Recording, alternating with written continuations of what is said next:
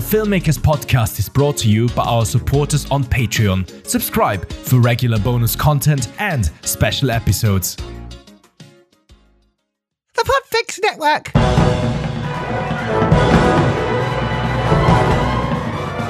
Hello and welcome to episode 274 of the Filmmakers Podcast. This is a podcast where we talk filmmaking, from indie film to studio films, and everything in between. How to get them made, how to make them, and how to try not to F it up. In our very, very humble opinion, I'm Giles Alderson. I'm a writer, director, and I'm a producer, and I'm delighted to welcome onto the show today the fantastic Kate Dolan. Now, Kate, if you don't know, is the director of the fantastic You Are Not My Mother, which is out now. She graduated from the National Film School in 2012 and then directed many commercials and music videos, and then was selected by Berlinale Talents in 2014, where she wrote and directed the short film Little Doll. That film premiered at Berlinale in 2016. Kate's next short film, which was funded by Screen Island, was called Cat Calls, and it premiered at many of the leading international film festivals, including BFI's London Film Festival, Fantastic Fest, Fantasia Festival, and it won Best Short at the Young Director Awards in Ireland in 2018. Kate was then chosen to take part in the Guiding Lights, UK's leading mentoring scheme for filmmakers, and in 2019 was listed as one of Ireland's leading emerging creatives under 30. And now, Kate's debut feature film, You Are Not My Mother, is available now. It is definitely all about the journey. Don't expect feature films to fall in your lap. You have to work hard, you have to develop skills, and you have to find the right team. Her film, You Are Not My Mother, is creepy. It's unsettling. It's a psychological thriller, deeply rooted in Irish folklore. It debuted at the Toronto International Film Festival to great acclaim, and then it played at Fright Fest in 2022. The film stars Carolyn Bracken, Paul Reed, and Hazel Dupe. We played the trailer in the episode, but do seek it out. Do watch this film. It's a debut movie and it is stunning. We dive deep into that. We talk about what's it feel like to have the movie coming out now, and putting together the crew of people at the same stage in their career as she is. And we talk about films that inspired her, doing different jobs, how she started out as an art director, and how she learned from others on set. And we talk about what it's like working with kids and how to give clear directions. We talk about her short film Cat Calls, how it got her an agent, how it worked as a calling card for her, or did it? We talk about the writing process and why building a relationship with your actors and crew is hugely important. That is all coming up for you on this week's episode of the Filmmakers Podcast. Thank you so much for listening. Honestly, it does mean the world to me that you're listening in your thousands every week and you give so much amazing feedback. Please give more. We want to learn, we want to grow. It's only episode 274, for God's sake. We want to learn more. What more do you want from us? What more do you want to learn? Tell us, reach out to us at FilmmakersPod on Twitter. Our Instagram is going really well as well, the Filmmakers Podcast. Reach out to us. Tell us what you want. Ask us questions. We're here to help you. It's fascinating. We've done 274 episodes. It seems so quick. It's like, oh, another one's out. And maybe you feel that too. Maybe there's too many and it's hard for you to catch up. But I suppose what I'm getting at by that is that time goes past so quickly and it can disappear. The time of you wanted to make a film. It's another week now. What have you done since last week's episode with Peter Pock and his amazing film X, which is out now in cinemas, by the way? It's incredible. How incredible was Peter? Kate is just as amazing as well. But look, time's just gone. Whole week. What about the week before with Sonia O'Hara? That's 2 weeks. What have you done to get your film made in that time? Because it's another wasted week if you are not doing something about it. Getting your film made. You know, if you're just starting out in this industry, or if you've made 2 films, 3 films, 4 films, doesn't matter. You might have wasted this week because you're sitting back on your laurels, because you're thinking, oh, they should come to me now. No one comes to you. You've got to push hard. I'm saying this to myself as well, and I do push hard, but you've still got to do it. You've still got to believe in yourself and get people interested in your film. Why should they make it? Why should they spend all their time and effort making your film? You've got to convince them, and by doing that, you've got to reach out. So be brave. Make it count. Get on set. Learn. Reach out. Make shit happen. Make your damn film. So thank you. So, no, sometimes it just needs to be said, right? It's great you listen to this. It's fabulous.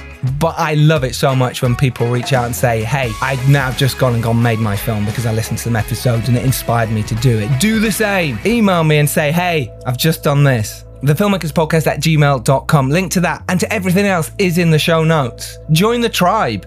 That's how you grow. That's how we grow. So some shout outs for people who've been amazing online in the last couple of weeks. Isabel Pratt, she brought some of our merch and she's been wearing it everywhere. She's fantastic. If you haven't seen our merch, go to our website at filmmakerspodcast.com. Check out some t-shirts, some jumpers, some hoodies. They say choose film on it. It's cool. There's some other designs on there, mugs, whatever else you need. Actually, if you want something else, let us know. We'll design it and put it up. Other shout outs go to Mark Hampton, Rob Hagens, Rob Warsey. He let us know he sold his film Among the Living. He will be on this podcast very soon when it is released, and he'll be telling you all about how he made that. And a huge shout out goes to Lee Hutchings, who was our latest Patreon subscriber. We're getting so many more of you. I think the episode with myself and Phil as a special we put out on Friday. If you like that, we're doing more of that. So come join us on the Patreon. Link to that is in the show notes. So much bonus content coming your way. Right, enough of me wittering on and trying to inspire you in some way. Here's Kate Dolan to do even more. If you don't want to go out at the end of this episode inspired to write your script, to reach out to someone, to be brave, then I don't know what will. So sit back, relax, and enjoy this week's episode of the Filmmakers Podcast with the rather delectable Kate Dolan. Hello. Hi, how are you? I'm good. How are you? Very good. Excellent. You know, your debut movie, You're Not My Mother, is out. How does it feel? Yeah, it's kind of surreal, isn't it? It's like, because we made the film for like next to nothing and shot in COVID, and loads of people working on the film, including myself, who hadn't really done feature films before. So, you know, it's just like kind of mad to have this like such a great response. Like, we've got great reviews and it seems to be going down well. So it's just like kind of bizarre. It's bizarre, but like, it's a really weird feeling, right? Because it's, oh God, my film's coming out amazing. But then also that worry, isn't there, that is, shit, everyone's going to see it.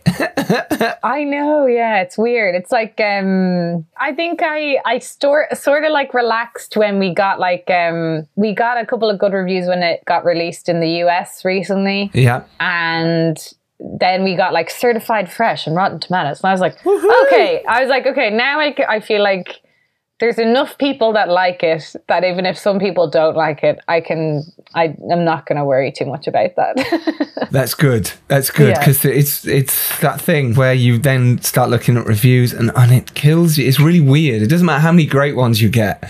You always look at the ones that aren't great, and they're the ones that really seem to dig in and hurt. And oh man, so fuck those guys.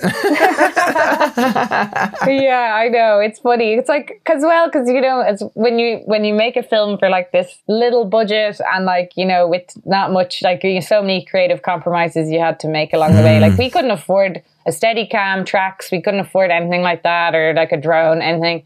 So like, you know, yeah, if you see a bad review and they're like, yeah, it seems really restrained the way it's filmed or something like that. And you're like, yeah, because I literally couldn't afford anything. It's so true. Funny. But yeah, no one seems to care about that.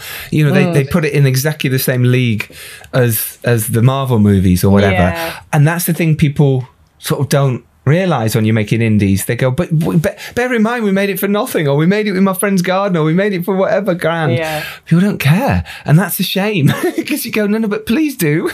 Yeah. It's rough. You mentioned there that you made it with a lot of sort of, I suppose, inexperienced crew, if you like, or people who hadn't necessarily made features before. Had you worked with a lot of your crew before? Had you sort of with your shorts and stuff like that, or were they all kind of, you all just got bundled together and gone, oh gosh, let's see if we can make this work? Yeah, some people I'd worked with before. Narian, the DOP, we'd worked on a couple of commercials. The editor of the film is my best friend since we were in college. John Cutler. Yeah, John Cutler. Yeah, he's one of my best friends. So we used to just watch horror movies together all the time. So he had edited my short Catcall, so it was nice to get to work with him. But yeah, then there was like a lot of people I hadn't worked with before, like the production designer, it was her first feature film she ever did. She was only 23. Wow. Yeah, which is insane. That's Lauren Kelly as well, wasn't it? Lauren, yeah, she's brilliant. So talented. Like, oh my God. When I was 23, I didn't know what I was doing. She was there like... Couldn't put anything together. Lego, nothing like that, where she's like putting full sets off. I know. Yeah, but then you had like the composer, Dee Hexon. I hadn't worked with her before. I just thought that she'd be great for the film, and it was such a joy to kind of... There were so many relationships got to form that like with people that I hadn't worked with before, but they hadn't really done features before, but it was kind of like coming up together. So now we have this lovely relationship where it's like, you know, we all just feel really proud of the film because, you know, I think it was everyone's kind of baby in a way because people felt very passionately about it because it was, you know, it was a lot of people's first big thing that they'd done. So it's really nice in that way. Yeah, it must be that. I love collaborating, especially with people you've just found or just met, and you know when you click and you're all on the same page and it works really well. Let's come back to You're Not My Mother. Let's talk about your journey to get there a little bit first, because something a lot of indie filmmakers want to know is how you make the leap from short films, or how you make the leap from brand media or adverts or telly to making a feature film. And you've done it and you've smashed it out of the park with You're Not My Mother. You know, it's a great release you're getting, great reviews.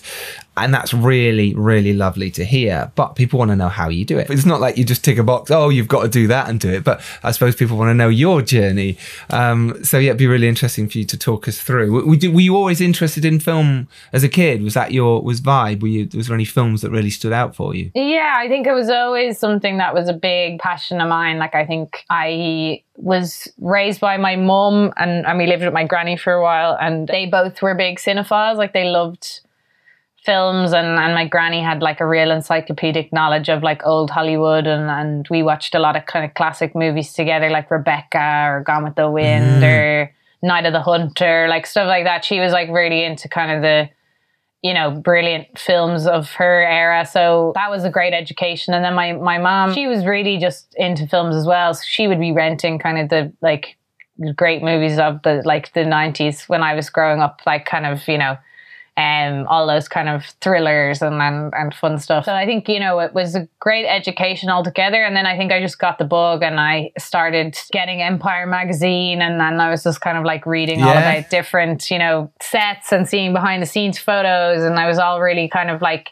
alluring. And yeah, then I got just took to it. I think it was something that I just got in my head that I wanted to do. And then I went to film school when I left school, which was kind of the big film school in Ireland, which is when I graduated from school anyway, it was kind of one of the only places you could go to do film as a degree. So I did that, and then it's just kind of from there. So then I worked in an ad agency for a while as an intern. I edited videos for people as nixers for a while. I worked in the art department as a trainee on commercials and feature films, and so I've kind of done like many different jobs over the years. I think, you know, it's definitely not a straightforward path to kind of like, you do a short and then people like it and then you get to do your feature. I think like I did lots of odd jobs for lots of different kind of people, and I think that really helped in kind of making contacts and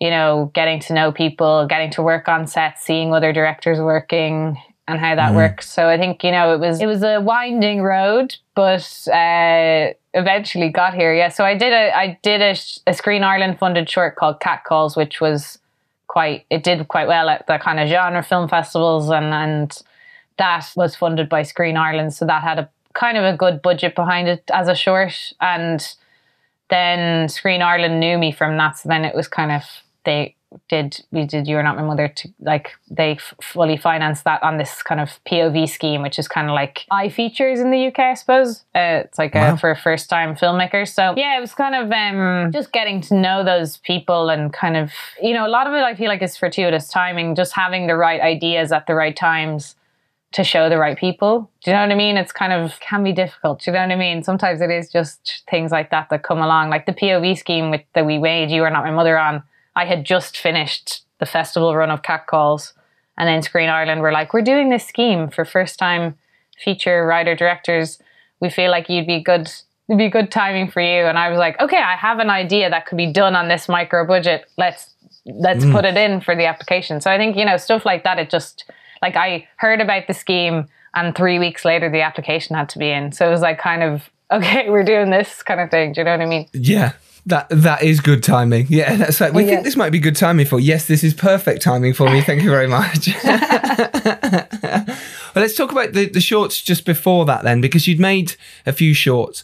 But like you said, you'd done art directing on other people's films or projects. But yet that hanker was, I want to direct, but you saw other people direct. Is that kind of where you went, no, I'm going to push through to make some shorts? Or was that part of your training, if you like? I always had it in my head. I was like, I always wrote stuff and I always was writing and I always wanted to direct. And, you know, when I first left the ad agency I worked at, I made a short film called Little Doll, because I was at Berlinale Talents with a short film script called Little Doll that then I developed there. And then we made it for like €3,000 on an Indiegogo Kickstarter kind of campaign. And then that film got into Berlinale. So it was like kind of, but in that time while I was making that film, because we made it for nothing. So I needed to work because I had left my job in the ad agency. So I was like, what can I do? I can edit videos, I can work art department, because I kind of had done a bit of that in college, like training and stuff like that. So I just then, started throwing my hat into like work on a lot of commercials as, you know, art department to standby props on stuff and trainee on some bigger stuff as well. So it was like, it was just kind of out of necessity to work, and I had done it before and I knew some people who would give me the work to do. But then it was like also a really great lesson, because, you know, there was some, even on a commercial like this, like they obviously have massive budgets and sometimes lots of interesting toys to play with and that kind of stuff. And like just seeing directors do some of the things they did on those, like really taught me, you know, how to kind of do some of those bigger set pieces and that kind of stuff, and how they put things together and technically how to do things, how those directors work with actors. I know obviously when you're art department, you're usually running around like a headless chicken trying to get the next set done. But yeah, sadly. Sometimes you do get to be on set when they're actually filming, and it was kind of invaluable to see all that. And then also be working on my own stuff to want to write and direct too. That fascinating time when you're on other people's sets. And like you say, you can be running around like a headless chicken on, you know, when you're art directing, especially when it's great in there, quick, this isn't right, run in. You sometimes don't get to see, but you do get to see. You really do get to witness what's actually happening on a set, how the lighting is set up, how long that takes, how the relationship is with the director and DP, how they work with the actors when they bring them in, the timing of everything. You know, the first AD moving around. So as you as art director, or if it's standby props, you see so much. So it must have been a really great breeding ground for you. I think that's a really great way in for directors to see things and go, okay, I'm watching and learning from what other people do. When you first start to work with actors, you know, with Little Doll and other shorts like that, how did you find that? So obviously working with DPs, I imagine you were brilliant with, and how was it working with actors for you the sort of first time that happened? Yeah, I think, you know, it was interesting because the first couple of shorts I did were actually had kids in them, so there was not that many adults in the films at all. So Little Doll was kind of all girls between I'm gonna say 8 and 10. I love working with kids, like and whenever I get to work with kids I really enjoy it, because I think they're so they just don't mince their words. So like if they're like, if you explain something to them and you're like, this is what we're gonna do, and they're like, I don't know what you mean. And you're just like, oh, okay, I need to explain that better to you. And I think that actually is a good education as a director. Because I think sometimes adult actors, won't always tell you when they don't understand something that you say. Yes, you're so right. Yeah, so I think like kids are great in that way, because they kind of gave me an education of like, oh, maybe sometimes you need to explain things in a way that is more understandable to somebody that hasn't got that image in their mind. So that was a good one. Yeah, I like that, being clear. It's so true. As soon as you work with kids, they'll literally go, what do you mean? And like that, adults will kind of, sometimes they don't want to feel stupid or question the director. So they'll go, okay, cool, going, I have no idea what that was. You think you knew what they meant, and they might have gone and taken something away. But a kid will just go, what are you talking about? Yeah. In my first feature I shot in Bulgaria, so I was working with a lot of Bulgarian crew, and I realised how unclear I was very quickly. When you wanted a yellow shirt or whatever, you had to literally explain what, you can't go, it's kind of a yellowy, no, no. It's been clear. And I think that's served me so much moving forward. I'm still learning, of course. And I think working with kids, exactly that. They'll question you. They'll go, what do you mean? And you, shit, what do I mean? I now need to really quantify what I'm talking about. And that must have been, like you say, what a great learning curve to then when you're working with adults to go, okay, I'll be as clear as I was. Maybe not so much, but just adults, they need it just as clear too, especially actors when it's all going through their head and they're in the moment and they're going, well, no, what do you want from it? What do you mean? Why am I changing this? What's going on? So that's great. What else did you learn on Little Doll then? And obviously moving into Catcalls as well, that prepared you for making You're Not My Mother? Yeah, well, I think, Little Doll was kind of, again, that was something that we made for literally €3,000. So it was exactly. We did, again, that was like a thing where we didn't have very much. It was shot very much with friends, with, we shot in the producer's house. We shot, all this kind of stuff. So we didn't have a lot to work with. So it was, I think, because that's my kind of background, that like Little Doll, and then also music videos that I've directed. A lot of the time there's no money, so you're just kind of like trying to work with what you have. So I think that element was very helpful for You're Not My Mother, because I wasn't coming in as somebody who was like, what do you mean we can't have tracks? Because I was like, oh, I've rarely ever had anything fancy on my set. Just a camera. So I know how to use it in a way that I can get what I need with it. Do you know what I mean? So that was kind of helpful. But then Catcalls was quite a big budget for a short. So that was like €40,000. Wow. So that was like properly big budget, because it was on the Screen Ireland scheme called Focus Shorts, which is to kind of allow you to make a short with a proper budget. How did that happen? Because that's really interesting. It was basically that. So Little Doll, it played at Berlinale in 2016. And then I think we were the only Irish film at Berlinale that year. So Screen Ireland are always at Berlinale, like in attendance to have their booth and stuff. So I think a few people were like, oh, did you see this Irish short that is here? And I think they didn't know who I was before that. Then this was kind of like their first introduction, was like, oh, this young filmmaker made a film with no money and it's at Berlinale. We should kind of see who this person is. Yeah, should pay attention. Damn right. So that was, really, that was a great step for me. And then I think it was the following year in 2017 that they had that I knew there was a focus short. Actually, it was probably at the end of 2016 maybe. But it was like I knew the focus short scheme was coming up. And, in college they had really turned us off horror. But I still really wanted to do horror. It was something that was like my, a genre that I love very much, and I watch probably the most of any other genre. So Little Doll was a drama film, which was kind of made to be that kind of like, to hopefully get into one of those prestige festivals to get attention. So I that was my intention with it, was that hopefully it would garner some attention at a festival like that, which it did work out in the end. But it was like, then I was like, okay, now I feel like I need to make my horror film that I've been wanting to make. So I had this like idea that I thought would work, and it was quite a tight idea that it was around like 10 minutes, and that was the focus short time limit. That was like, had to be something quite, couldn't be kind of over long. The scripts had to be 10 pages.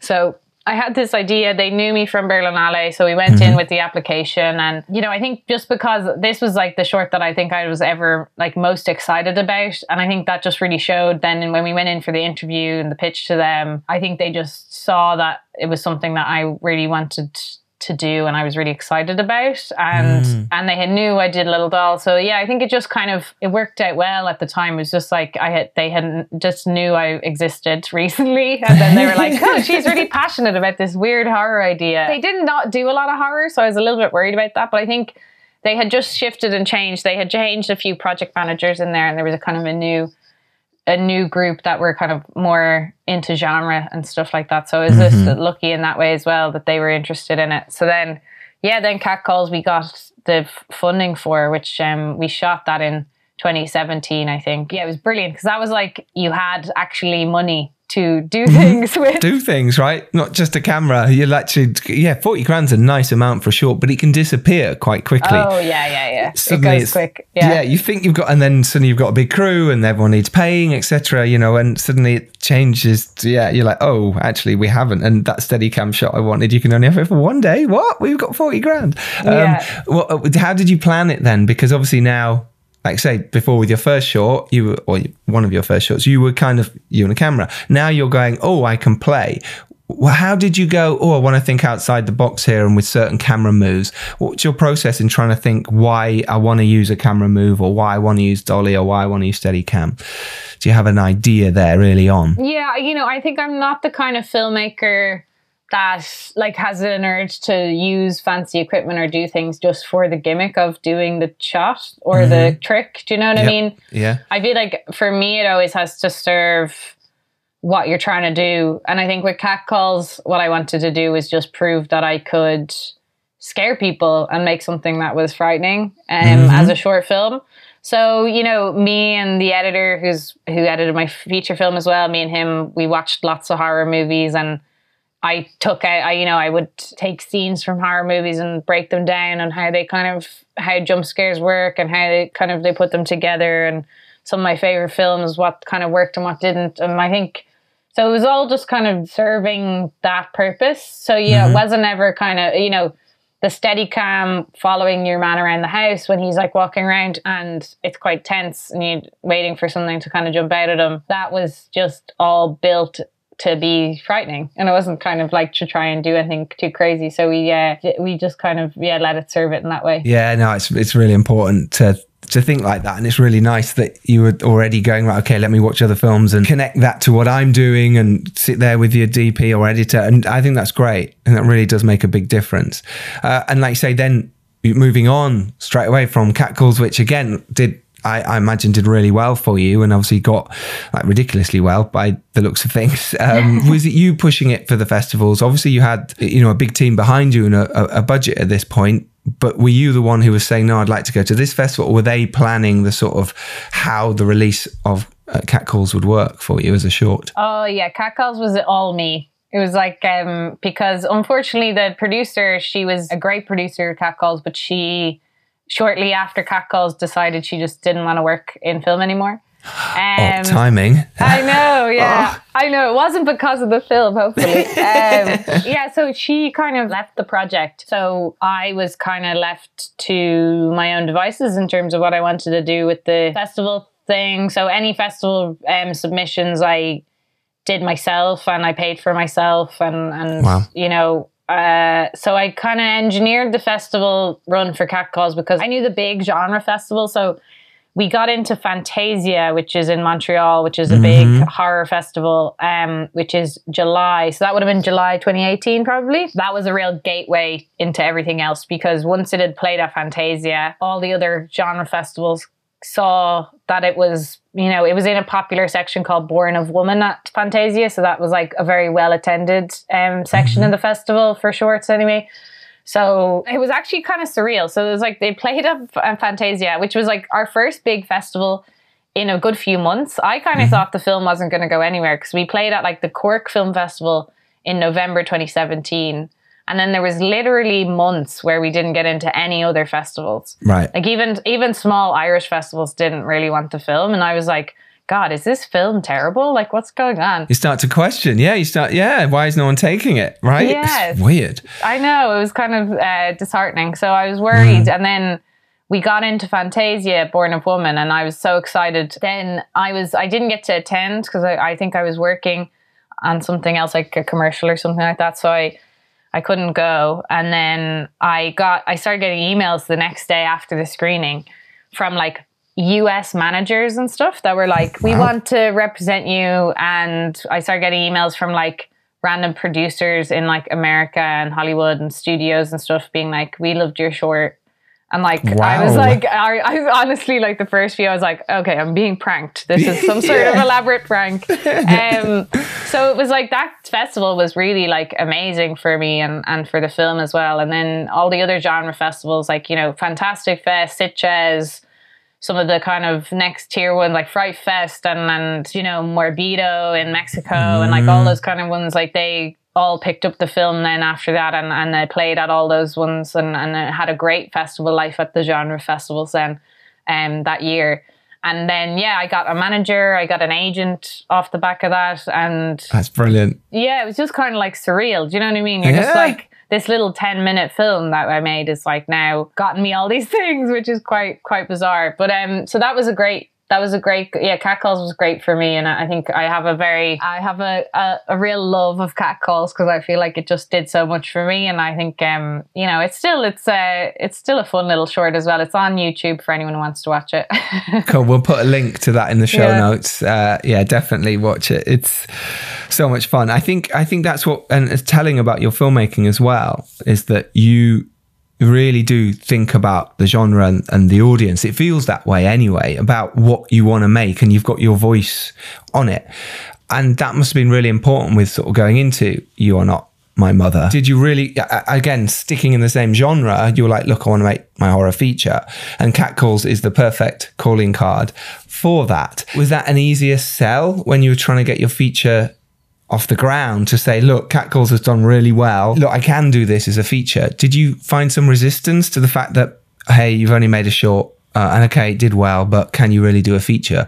Or was it the other side where people go, no, we want to give you the chance? Well, yeah, it was an interesting one because like You Are Not My Mother, the scheme that was on, that was kind of like Screen Ireland really wanted me to do that, I think, in a way. Like they were, they knew that I was just the right kind of level to do that scheme to get to this next level of doing the feature. So Screen Ireland side, and that, you know, that kind of the producers who wanted to make You Are Not My Mother within this scheme with Screen Ireland, they were all very much like, we 100% know you can do this. Like, we're very happy for you to do this. But I think, you know, before that scheme popped up, so there was a time between when Catcalls was kind of out and did the festival run, and I was waiting and kind of, you know, I went to LA even to do like a week of meetings at the start of 2019. And, you know, I think there is a resistance to like how you have one short and people are still hesitant to kind of like trust you with a bigger budget and trust you with something bigger. I did even a couple of interviews for like some TV directing jobs, and then those were kind of like, we love you and we think you're great, but like, we don't know that you can do something long form. So unfortunately, we're going to have to say no. So like there was a lot of that kind of stuff. And that's what's so frustrating about filmmakers when they've made a brilliant short and they're like, look, this is my calling card. And which everyone says is your calling card. Go make a great short, be your calling card. And then it's a calling card, but it's a card. So yeah, that must have been insanely frustrating for you to do that. And they're all going, we love you, but... Yeah, I think you kind of... I'm always the kind of person who... I never get why... Maybe I'm just like very skeptical. I'm very like cynical kind of person. So like even like doing the meetings when I was in LA and stuff, you kind of go like, well, I know this isn't really going to amount to anything. I think it's to like not get my hopes up. Maybe it's like a defense mechanism, but I think you kind of know that it's more for them to get a sense of you and meet you and get to know you. And then I think then they feel like, you know, it is really frustrating though, I think, as a filmmaker, like with anything you're trying to get into, like, you know, I've even seen people with commercials and it's like, well, you've done music videos, but can you do a commercial? And it's like, how is that any different? Like, do you know what I mean? Like they're very similar kind of formats of how to do something. And like, I think people can be, until you've proven, like, I think in commercial world, it's like the funniest kind though. Cause like people will literally be like, well, have you filmed a cue before in a commercial that you've done? And you're like, no, but I think I've got it. I've been in a queue a few times. So I kind of, you know, it's really funny.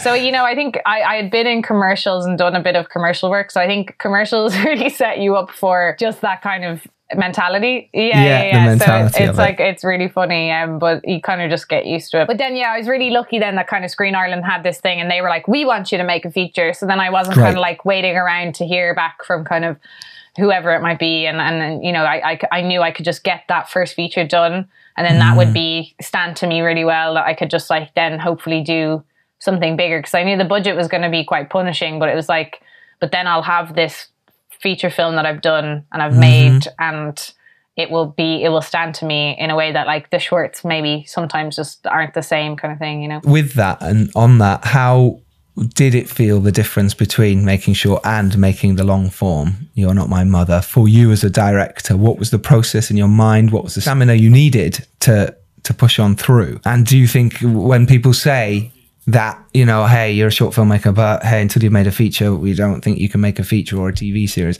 do you think that holds up now you've done it? I think it's actually, you know, in a weird way, I found the feature to be almost less stressful than like when you're doing a short or a music video or a commercial, because you've got so little time to prepare when you're doing those more short form things, and like often you don't have a lot of time to actually shoot them or do them. And I found like one thing I loved on the feature was that you can, you know, when you start, obviously your first day is really nerve wracking and terrifying, and you're like absolutely, you know, bricking it that you're going to totally mess it up. But I think once you're like a week or two into the shoot, it all feels like everyone knows each other. You've got a real dialogue with everybody, the actors, the heads of department.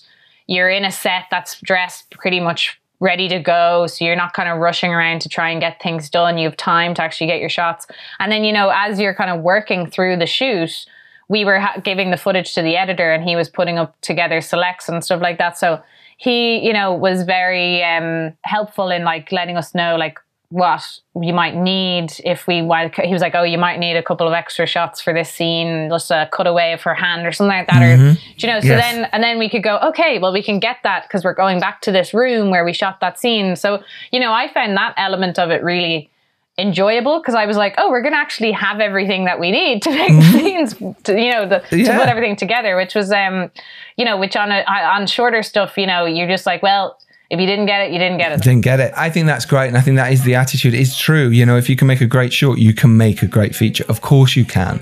It's not an issue. And this whole thing around it, the stigma around it is disappointing. I get it, because maybe some people can't, you know, jump from a short to a feature. It is difficult. But actually the mindset of someone who is making stuff all the time, it is just getting on with it. It's day to day. How did you think about your shots then? How did you think about how you're going to plan everything in terms of what was in your head? Because there's a lot of questions people ask you when you're making a film. How did you manage that? And what was your process to stay in the moment and stay focused on the overall goal? Yeah, I think, you know, we did a lot of prep in terms of just like how we were going to shoot everything, because we knew we didn't have a lot to work with in terms of equipment or lighting packages or, you know, even the spaces, because we couldn't build sets. We had to use whatever, like, you know, exterior locations or interior locations. They were just what was there. And even though we had like a great production design team, like we didn't always have everything in that department either. So it was like, you know, it was we kind of had to meticulously plan. So me and the DOP, we kind of photo storyboarded almost every scene, I'm going to say, roughly, kind of with an idea of where things were going to be, because we knew as well for the timing wise of like the time of like how much we had to shoot scenes. Like the first AD was really involved in that as well in prep, just kind of like, look,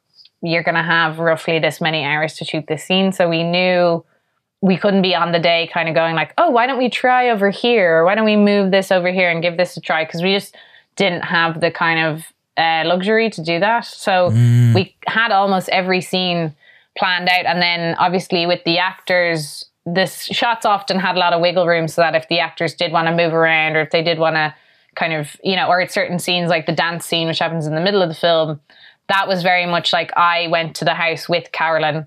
She showed me, we kind of blocked out her dance and she showed me where she was going to want to be. And then I would go, okay, that might be a bit hard for the camera to get to. Why don't you just stop here and then bring it back here? And then we kind of choreographed that together. I filmed it, showed the DOP. He did 360 lighting that day. So that like, we weren't lighting for each shot. We were just like had a lit room and that was it. Brilliant. And then we just like shot it. Cause you know, a lot of the, like, we just didn't have the time to like do a whole new lighting setup in a scene sometimes. So we had to do things in a very pre-planned way in that way, just to make sure that we weren't going to run out of time or not be able to get all the shots we needed for a scene. So it was, quite well planned in that way. And even the jump scare scenes, like the kind of, some of the jump scares or some of the kind of scary scenes, like I shot them with my girlfriend in my house.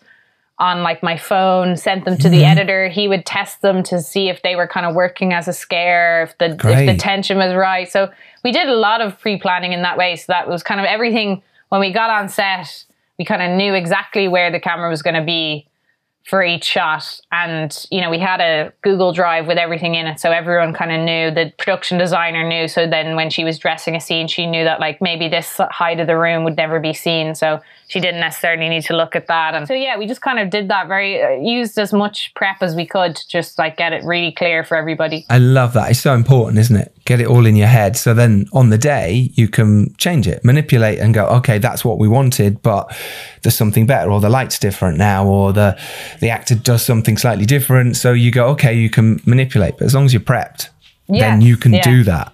And it's, you know, it sounds like you massively were. Do you want to just give us a little pitch, a little small rundown of what the film is about, and then we can play the trailer? You Are Not My Mother is about a young girl named Shar who lives with her mother and her grandmother. And then one day her mother goes missing after suffering silently kind of with mental health difficulties. So the family fear the worst when she disappears.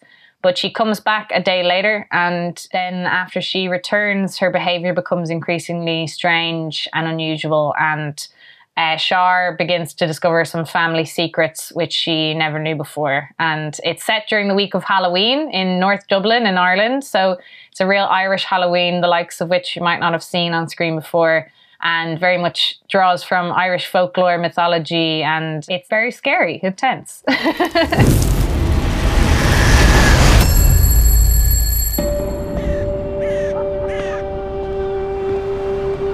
We're still trying to figure out what happened. When did you last hear from her? She left to bring her to school. Is everything okay? Has she gone missing before? Not in a long time.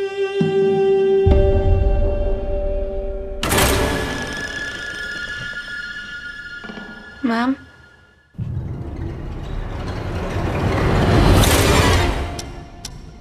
I heard about your mom. Is she all right? Hey. Doesn't feel right. I think we should go away. Just the two of us. I think you should take it easy at the moment. Mom, where did you go? I can't tell you. Not yet.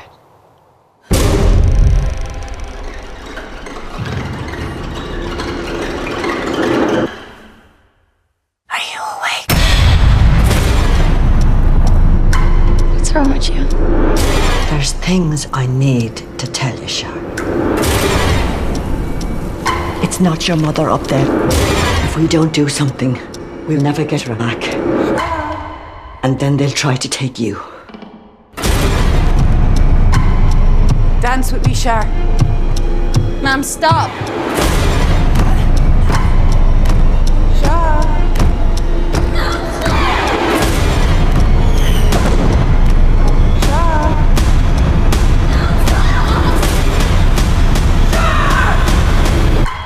How is your mom?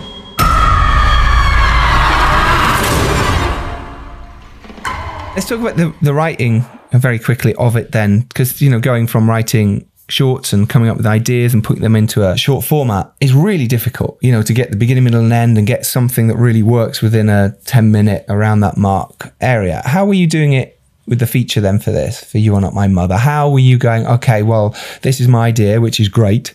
How did you then structure that into the right format to then, you know, end up with this brilliant film? Yeah, it was, you know, the script didn't change massively, I'm going to say, like structurally. Like we kind of hit all the points, like a lot of the scenes, like the opening never changed from the first draft, that the, you know, grandmother brings the baby into the woods.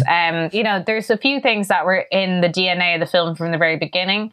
And then it just was kind of, you know, in the beginning, it wasn't set during Halloween. But then the more I researched about kind of folklore and Halloween time, or Samhain in Ireland was a time when it was believed like there was a real thin veil between the two worlds. So that was more kind of tomfoolery could happen between the two worlds, I suppose. So, you know, stuff like, and I love Halloween. So I was like, an excuse to put Halloween in a movie was a couldn't say no. But yeah, I think, you know, it was interesting. Like, we had a great experience with the script writing because it was all within that scheme with Screen Ireland POV. So we had a script editor assigned by them and called Anna Seifert Speck, and she's actually a UK-based script editor, and she was really helpful and kind of really got to the core themes and what I was trying to say with everything. And each scene then really tried to capture the theme that we were getting across as much as possible. So it was just like having every scene work for the film and work for the story and the characters. Just, yeah, she was a brilliant kind of guide in that way.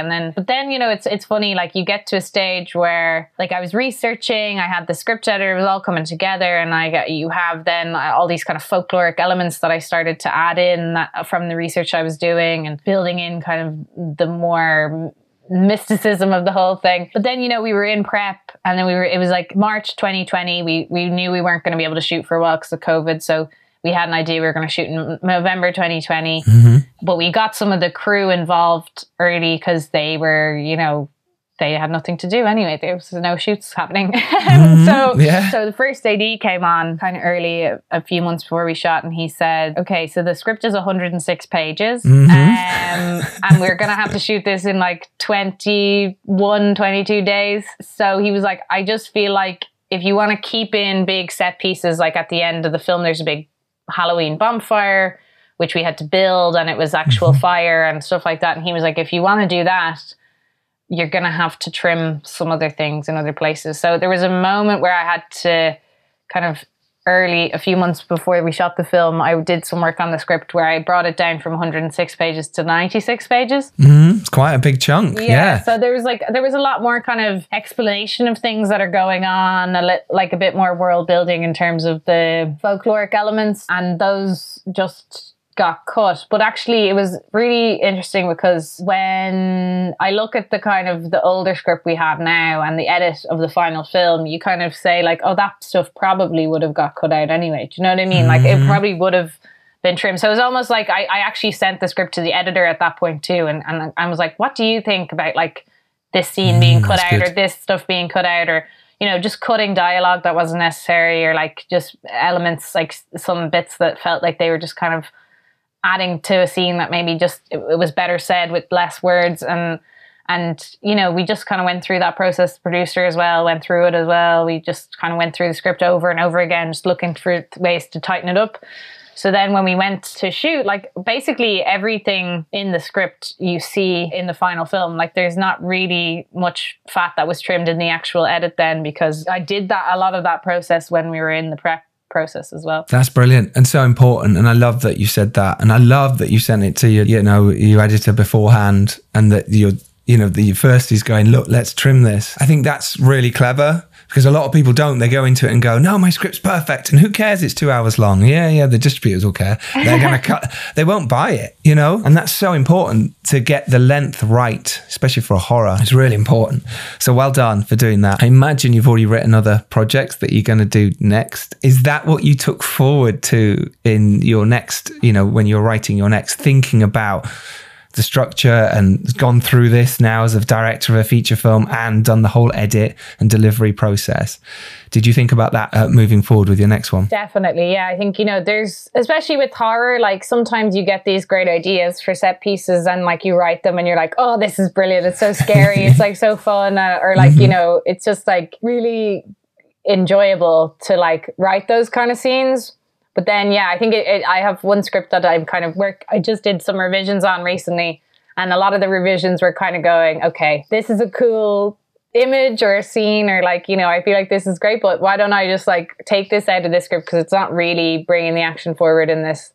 And I'll save that and I'll put it in a film again some other time.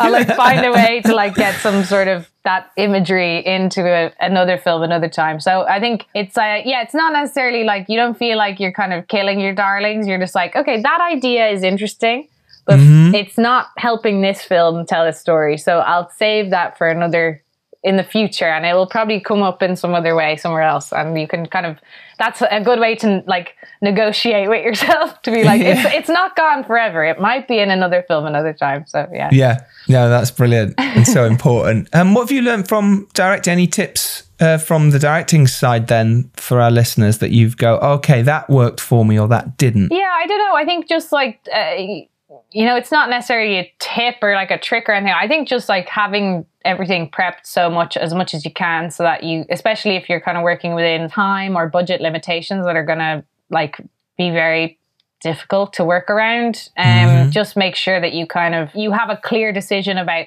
everything that is going to happen. Because I think, as you know yourself, like as a director, like you get asked 100 questions a day, and people are like, well, what color should this sock be? And you're like, I need to know the answer to that, because I'm the only one who can say, yeah, of course, they have to be blue because that is the only color they can be. So I think just being clear with people and not kind of, time is of the essence, I think, a lot of the time. So your decisions, just you need to make decisions. And, sometimes you'll look back and you'll be like, oh, I wish I had done that differently. But do you know what? If you had kind of hummed and hawed and waited, it would have just cost you time, and you would have, you wouldn't be able to get all your coverage for the scene or whatever. So I think you kind of have to compromise with yourself in that way, just to kind of say, look, I'm making this decision. That's what we're doing. That's what we're shooting. Hopefully it will work out. And just like, and just kind of try to stick to your guns, because if you kind of waste time on set thinking about things, it never ends well. And then, I think with actors, I think one thing I really learned is just that I started a dialogue with all my actors really early. So I would talk to them a lot. And that was something that on shorts or, music videos, commercials, you don't really get to do, because, it's kind of like almost the first time, you meet them on a commercial. Anyway, like it's kind of like on the day you're shooting. So, so I think just getting to like build that relationship. So just call them to talk to them, ask them about their life. They're like, what are they doing? What, like, send them stuff to read or look at, or kind of just open a dialogue, so that then when we were on set, I feel like with all the actors, we had a lovely relationship where, they felt like they could be honest with me. So if they did feel like, I don't really feel like this is right, then we could talk about it in a way that like nobody felt like they were kind of stepping on anyone's toes. And it was a really nice kind of open relationship where we could kind of just say like, oh yeah, no, I think this, or no, I see what you're doing here. Okay, that makes sense. And, we could kind of talk it through in a very relaxed way, so it wasn't like loaded or kind of stressful or anything like that. So I think just building that relationship early with actors, just to try and like make sure that then on set you feel very relaxed around them, so you're not kind of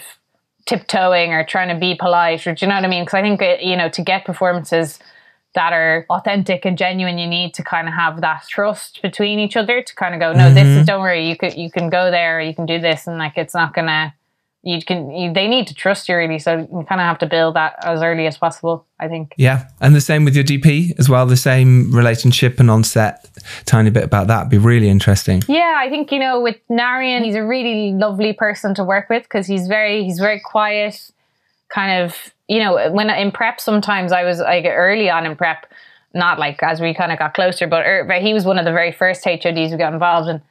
And I always was kind of like, is he listening to me? Like, I don't know, because he like never really speaks that much. He's a very quiet person, very kind of shy, like internal, like thinking about things all the time.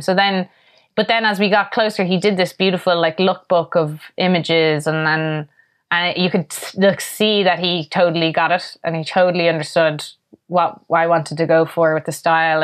And then as we talked more back and forth, and we started blocking out the scenes and photo storyboarding, and you could just tell that he kind of knew, it felt like then, like if he made a decision about a shot that like I couldn't make, or like I wasn't sure, I knew that he would be an extension of what I wanted to do. Do you know what I mean? So it felt very, a lot of trust there too. So, if you're kind of like, he's like, I think this is what we should do, I would be like, okay, yeah, I think that will work. Do you know what I mean? So it was like, it was great in that way that he's a great person to work with, very talented as well, very very, I can't believe kind of some of the images like he achieved with like how little we had.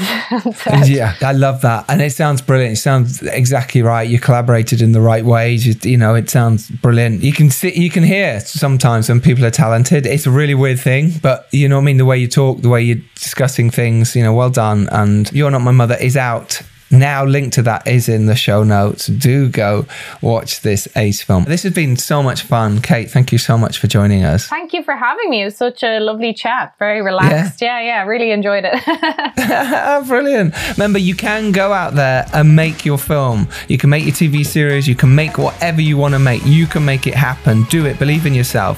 And if you're lucky enough to rise up and do well, it is your duty to send the elevator back down. We will see you next Tuesday. As always, thank you so much for listening. We really, really appreciate it. A massive shout out to Kate Dolan. Thank you so much. Thank you. Thanks. That's amazing. Thanks. Pleasure. Awesome.